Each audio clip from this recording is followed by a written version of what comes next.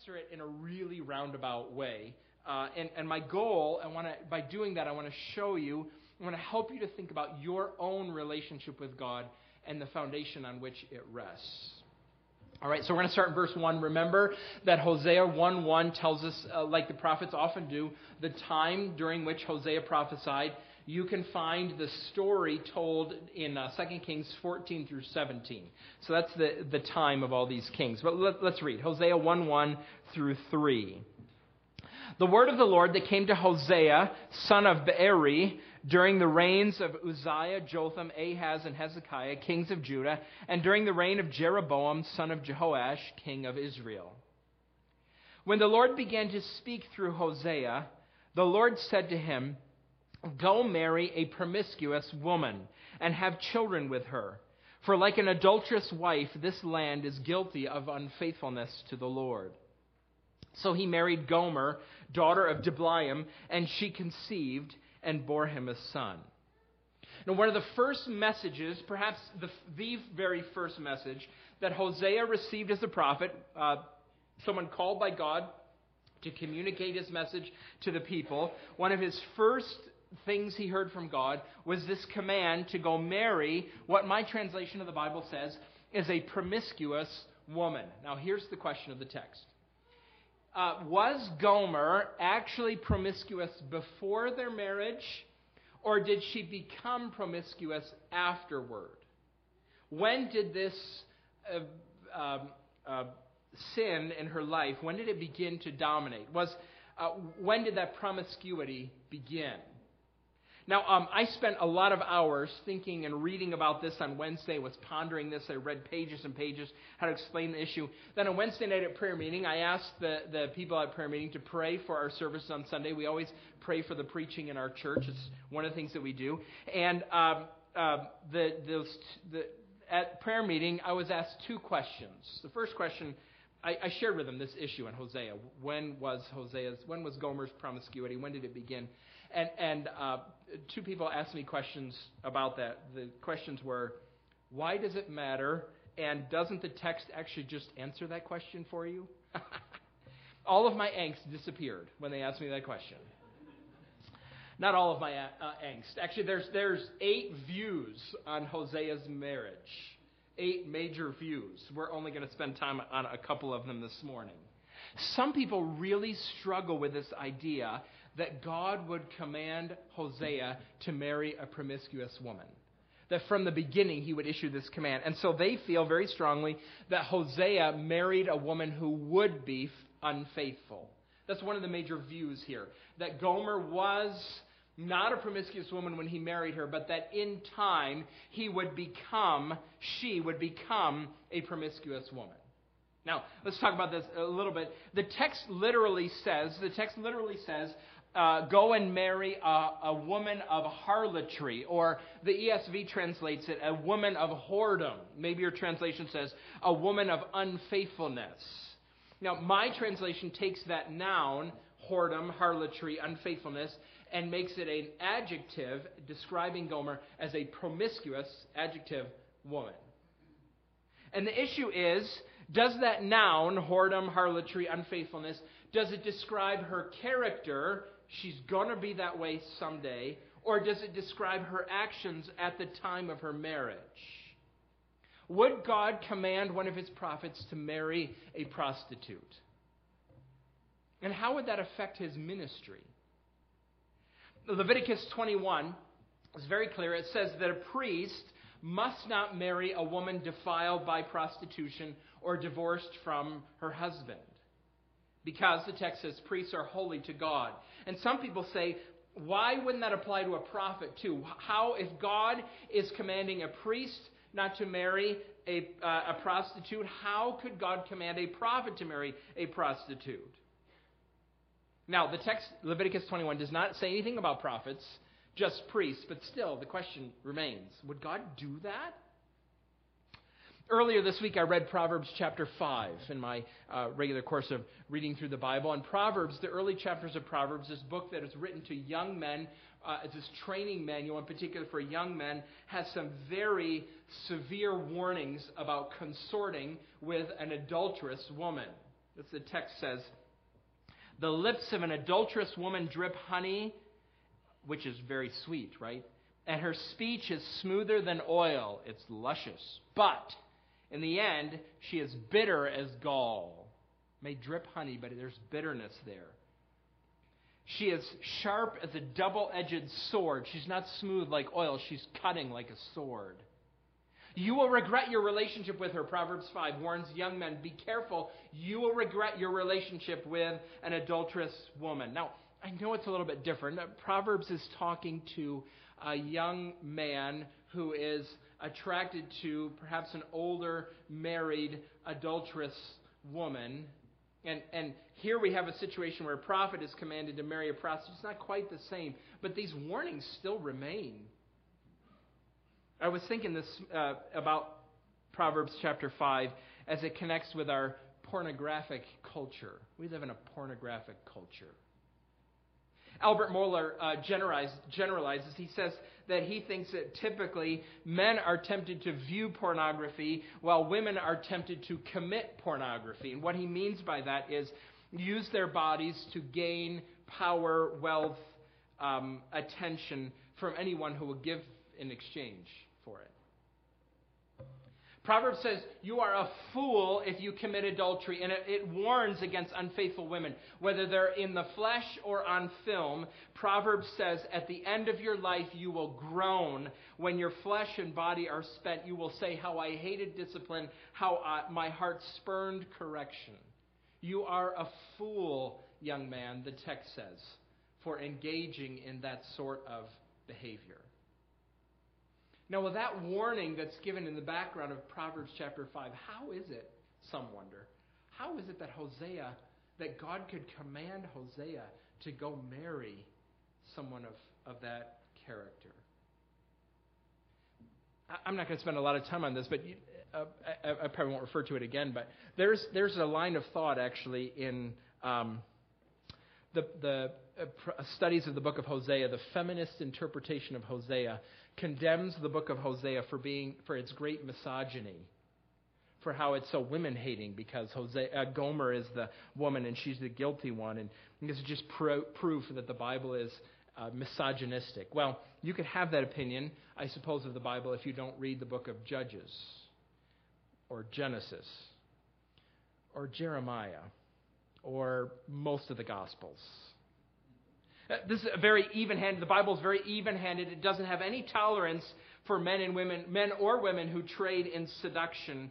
But in light of these warnings about the foolishness of consorting with unfaithful women, again, how can God make this command of Hosea? So to solve that problem, again, some people suggest that God had commanded Hosea to marry a woman who would become faithful someday. But that raises a very obvious question. My daughter Claire pointed this out to me. How would Hosea know what sort of woman would be unfaithful to him?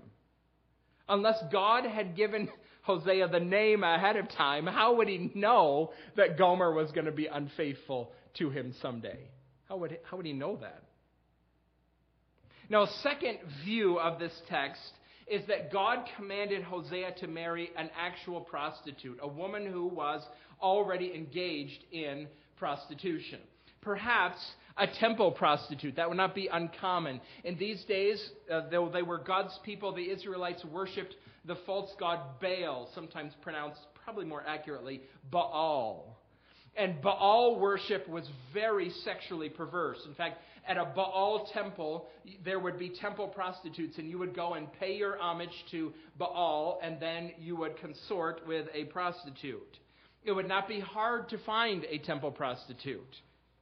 Verse 2 says, go marry a woman of whoredom and children of whoredom, the text literally says. One commentator suggests that Gomer actually already has children from her work as a prostitute.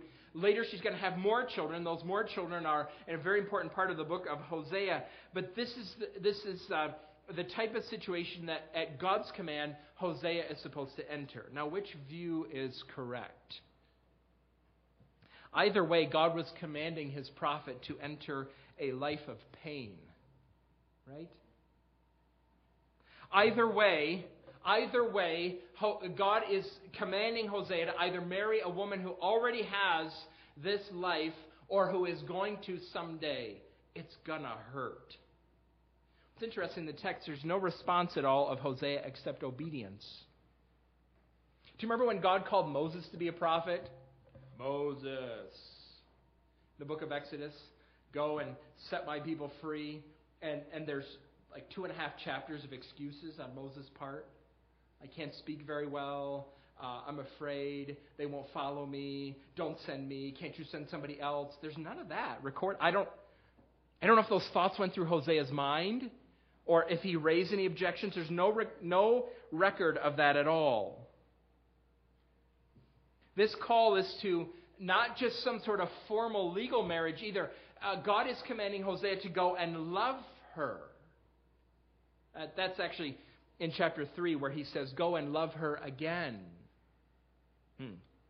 Now, if you spend time with the prophets, you should understand that God often calls the prophets in the Old Testament to act out their messages. In Isaiah chapter 20, it tells us that the prophet Isaiah walked around in his underwear for 3 years to prophesy, to demonstrate how poverty was going to come upon the people. The text actually says he walked around naked, but he was in his underwear. That's in the Hebrew. BVD is pronounced. No, it's not. But it's... In Ezekiel 4 and 5, strange what God asked Ezekiel to do. Ezekiel had to build a clay model of Jerusalem and lay down next to it on the ground for almost a year.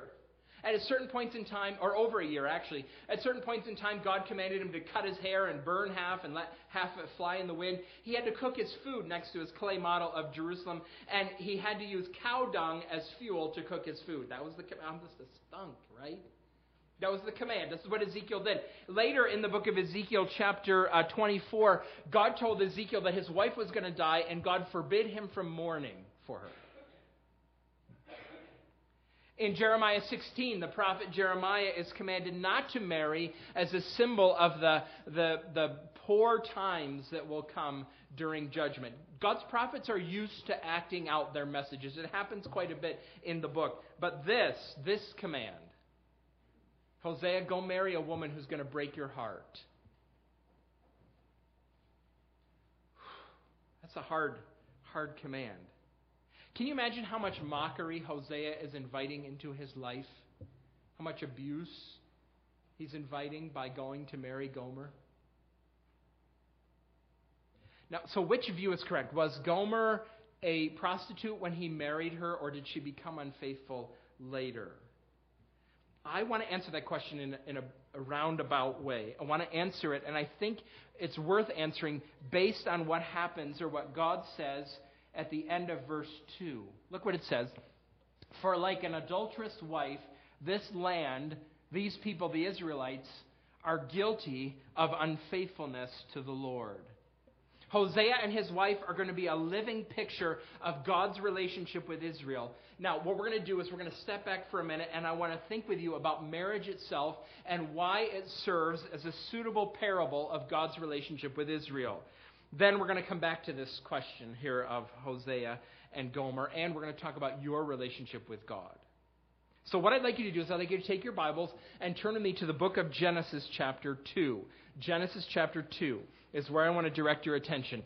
We turn to this passage all the time. It's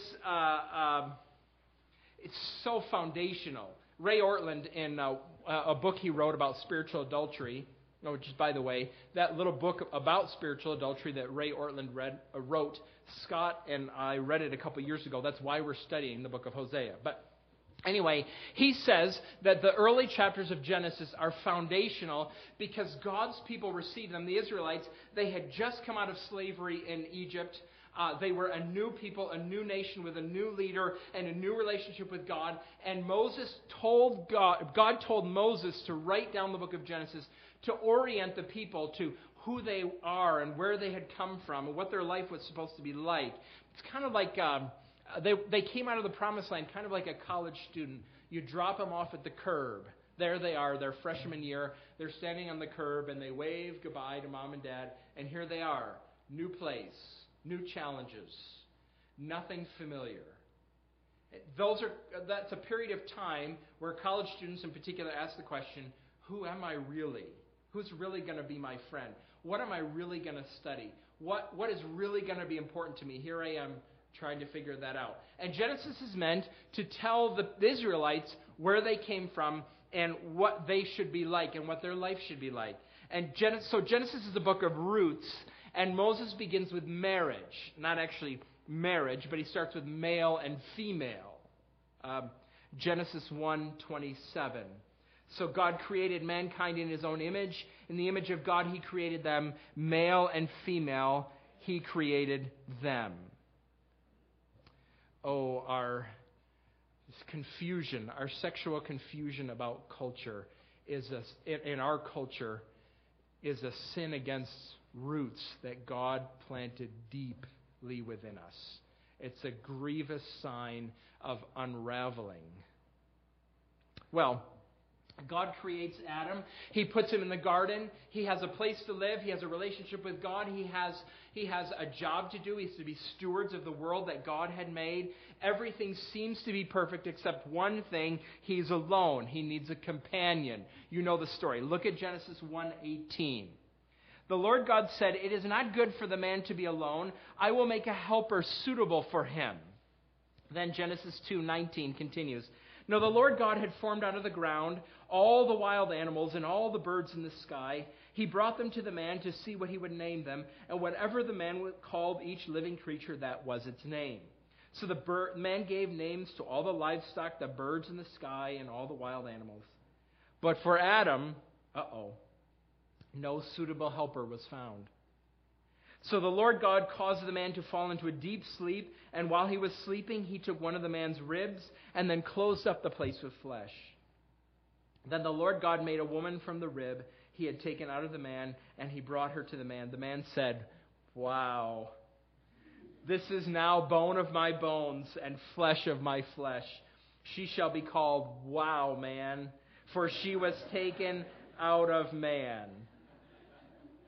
That is why a man leaves his father and mother and is united to his wife, and they become one flesh. Adam and his wife were both naked, and they felt no shame. So, verse 24 here summarizes the nature of marriage, and it describes it as an exclusive relationship. There's three key concepts here in this. I'm sure you know about these, but let me just mention them to review them. Three key concepts. The first is encapsulated in the word, verse 24, leave. That's why a man leaves his father and mother. Marriage is the most intimate of human relationships. It takes precedence over your relationship with your parents. Remember, this is a tribal culture. This is a very close-knit family structure. You lived with and obeyed your parents your whole life. You lived together. But marriage takes precedence over your relationship with your parents. In our culture, our tendency is not competing loyalties between a husband and wife with parents, but competing loyalties between husband and wife with children. In other words, it's a son, it's a daughter, it's not a mother or father who may be the biggest competitor in marriage for loyalty. Bruce McCracken used to teach at Lancaster Bible College. Now he leads a ministry dedicated to marriage. He recently wrote that the second most vulnerable period of time in a couple's relationship, in a marriage, when divorce is most likely to occur, is the second most time when divorce is likely to occur is during the early months and years of the empty nest period. Your children are grown and out of the house. Some of you are thinking, you're sitting in the room and you're thinking to yourself, boy, I can't wait for that period of time, right? You're thinking, this is not bad for us. This is awesome, right? You're thinking that. Well, that may be because you understand what the word leave means. Marriage takes intentional investment, and if you let that slide because you're so focused on your children, when they're gone, what are you going to have left? Leave. So marriage, the most intimate human relationship. Now, the second word, my translation uses the word, after leave, we come to is united. The more traditional translation might use the word cleave. This is the second concept here. Leave and then cleave, or be united. Being united is the flip side of leave. Marriage is independence from your parents and connection to your spouse. Leave and be united. There's attachment here. This speaks of attachment. It speaks of contentment, fulfillment, trust, care, mutual trust, mutual care. A husband and wife look to one another for happiness and satisfaction and peace. You always take his calls. You always take her calls. You smile when he or she enters the room. You're oriented toward one another. You're united toward each other. Leave, cleave, or be united. And the third phrase here in this passage, verse 24, one flesh. One flesh. Marriage is a relationship of tenderness and love. This word flesh here is interesting, isn't it? See, according to science, by DNA, I am more closely related to my parents, my sisters, and my children than I am my wife, because genetically, we share DNA. My parents, my sisters, and my children do. I don't share DNA with my wife, but according to the Bible, we are one flesh, closer than blood brothers. Remember here where Eve came from. Eve came from Adam. God tore Adam apart in order to make Eve, and in marriage they're put back together. And it is that one flesh is symbolized in, of course, sexual union. I don't know how much if you watched much of the coverage devoted to Nancy Reagan's funeral, but Secretary of State, the former Secretary of State, James Baker, was talking about Ron and Nancy Reagan, and he said, they were closer to being one person than anybody else, any other couple I have ever seen. In fact, that was kind of the theme of her funeral, was how much she loved and cared for her husband. She was a woman of honor. He would not have been the person he was if it were not for her care and support and love for him. One flesh. Now, the word actually flesh is here to remind us that as intimate as this relationship it is still less than ultimate. It's intimate but not ultimate. Why? Because it's flesh. Sure, they are one flesh, but they are still just flesh. Limited to the created realm. Limited to this life. Just flesh. Here's how Ray Ortlund summarizes this. Human marriage is premised in the making of the woman out of the very flesh of the man, so that the blonde of marriage, no, that's not true. The bond of marriage reunites what was originally and literally one flesh. All other relational claims must yield to the primacy of the marital union. It requires an exclusive, lifelong bonding of one man with one woman in one life, fully shared. This is a wonderful sentence. Listen to this. It erects barriers around the man and woman, and it destroys all barriers between the man and the woman. Isn't that a wonderful way to think about marriage? It builds fences around that couple and tears apart the fences between them. Wonderful.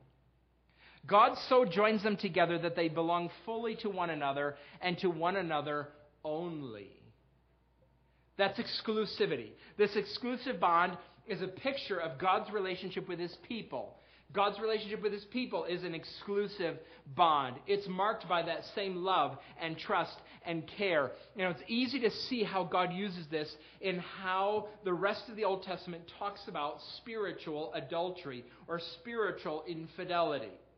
I want to show you several passages where this concept is used. I wrote them down for you. Look at Exodus 34. We'll start there. Remember, this is the people are in the valley. God is up on the mountain. He's giving them the law. And listen to what God says. Obey what I command you today. I will drive out before you the Amorites, Canaanites, Hittites, Perizzites, Hivites, and Jebusites. Be careful not to make a treaty with those who live in the land where you are going, or they will be a snare among you. Break down their altars, smash their sacred stones, and cut down their Asherah poles. It's a worship issue that God is concerned about. Do not worship any other God, for the Lord whose name is jealous is a jealous God. There is a type of exclusivity. There's a type of jealousy that makes sense in an exclusive relationship. There should be a healthy jealousy in every marriage. There is a healthy jealousy. God is zealous to protect his relationship with his people, so he gives them these commands. Verse 15, be careful not to make a treaty with those who live in the land, for when they prostitute themselves to their gods and sacrifice to them, they will invite you and you will eat their sacrifices. And when you choose some of their daughters as wives for your sons, and those daughters prostitute themselves to their gods, they will lead your sons to do the same. Spiritual infidelity. That's God's concern here. Now, Leviticus 20. Look at this, verses 4 through 6. If the members of the community close their eyes when that man sacrifices one of his children to Molech, and if they fail to put him to death, Molech would be one of the Canaanite gods. They're worshiping Molech by burning their children in a fire to him. God says, I myself will set my face against him and his family and will cut them off from their people, together with all who follow him. And here's the word, prostituting themselves to Molech. There it is again.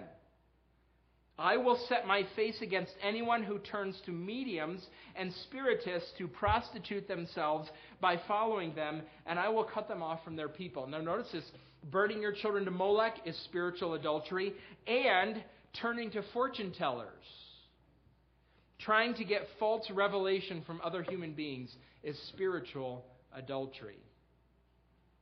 Deuteronomy 31:16, the image continues.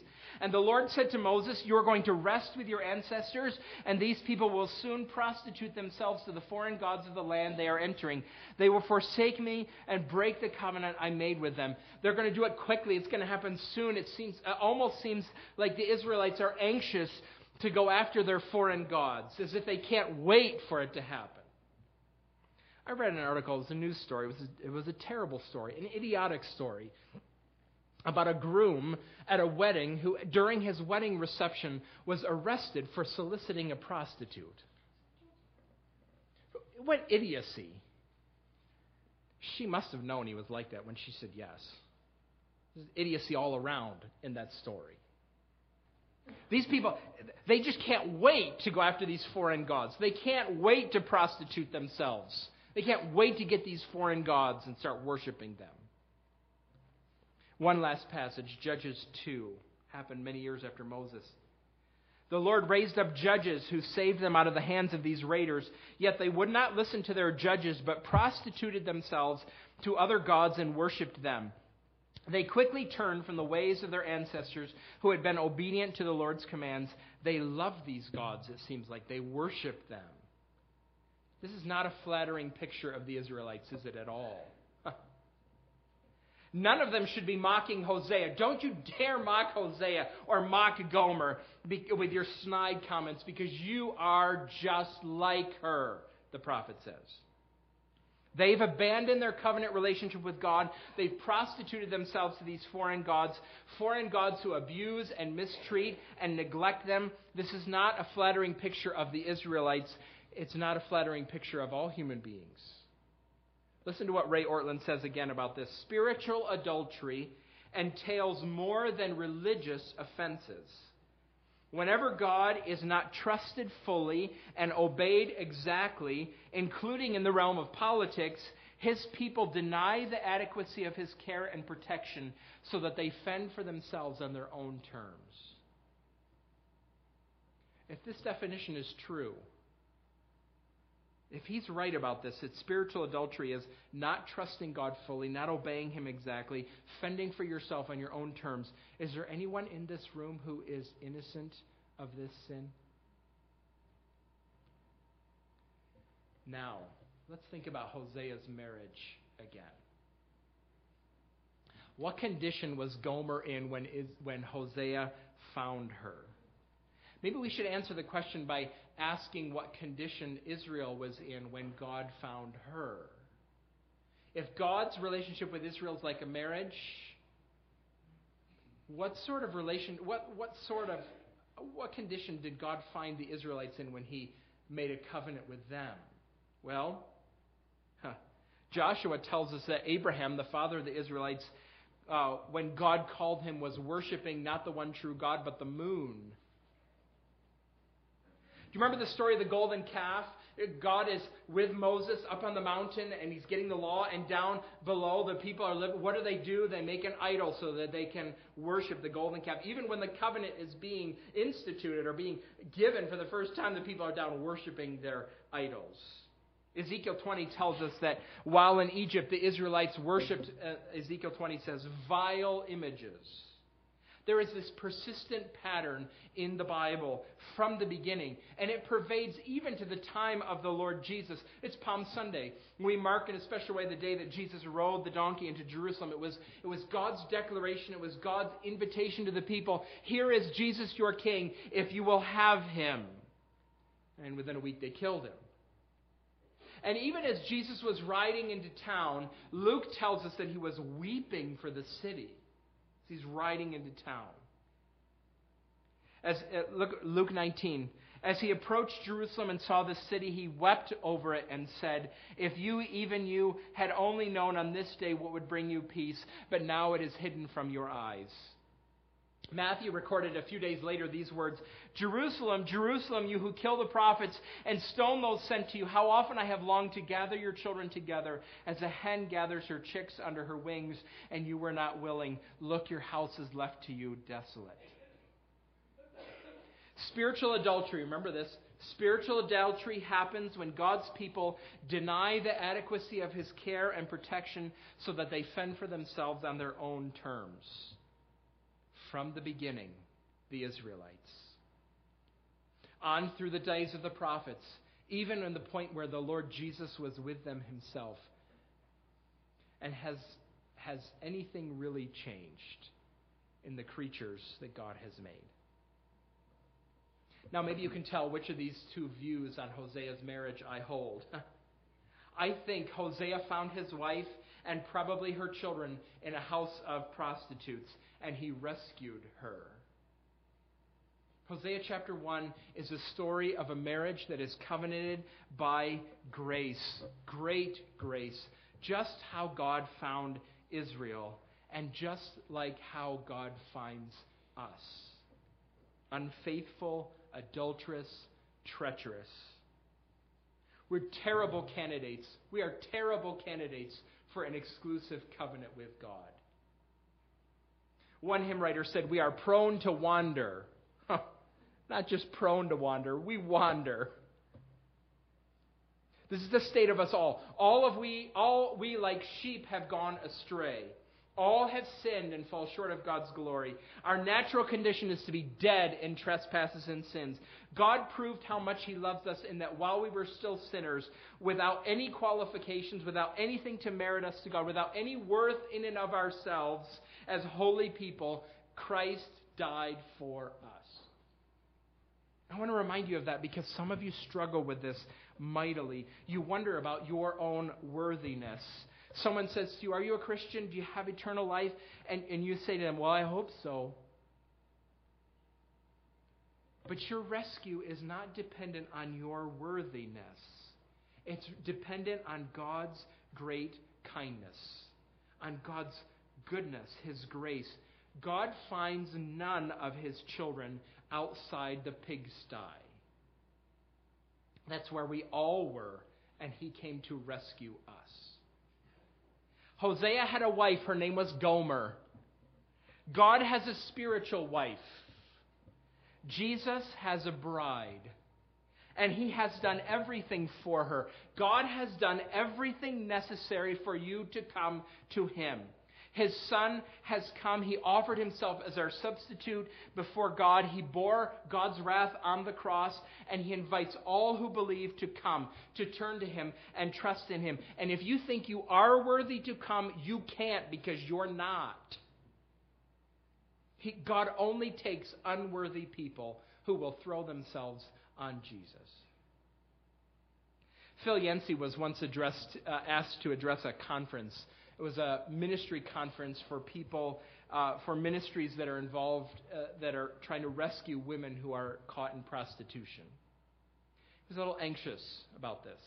His wife encouraged him to go, At the end of the conference session, he did a question and answer session. He did a Q&A with some of the women who actually had been involved in prostitution. Now, the prostitutes he was talking to were not temple prostitutes. It's a little different than Hosea's day. But let me read what he wrote at the end. I had time for one more question, he says. He asked these women, "Did you know that Jesus referred to your profession?"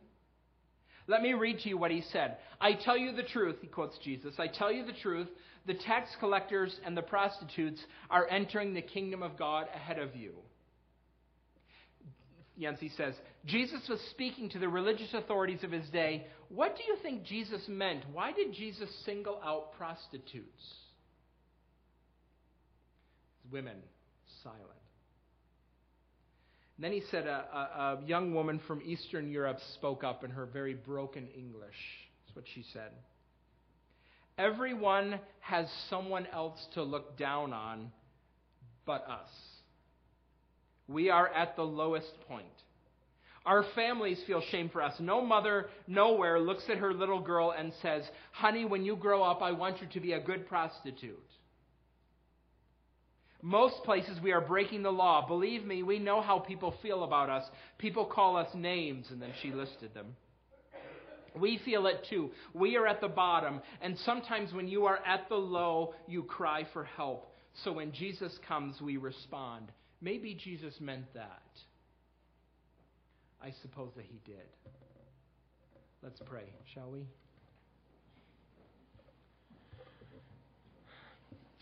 Father, we come before you this morning, and we give you great thanks for your grace that has been extended to us through the Lord Jesus Christ.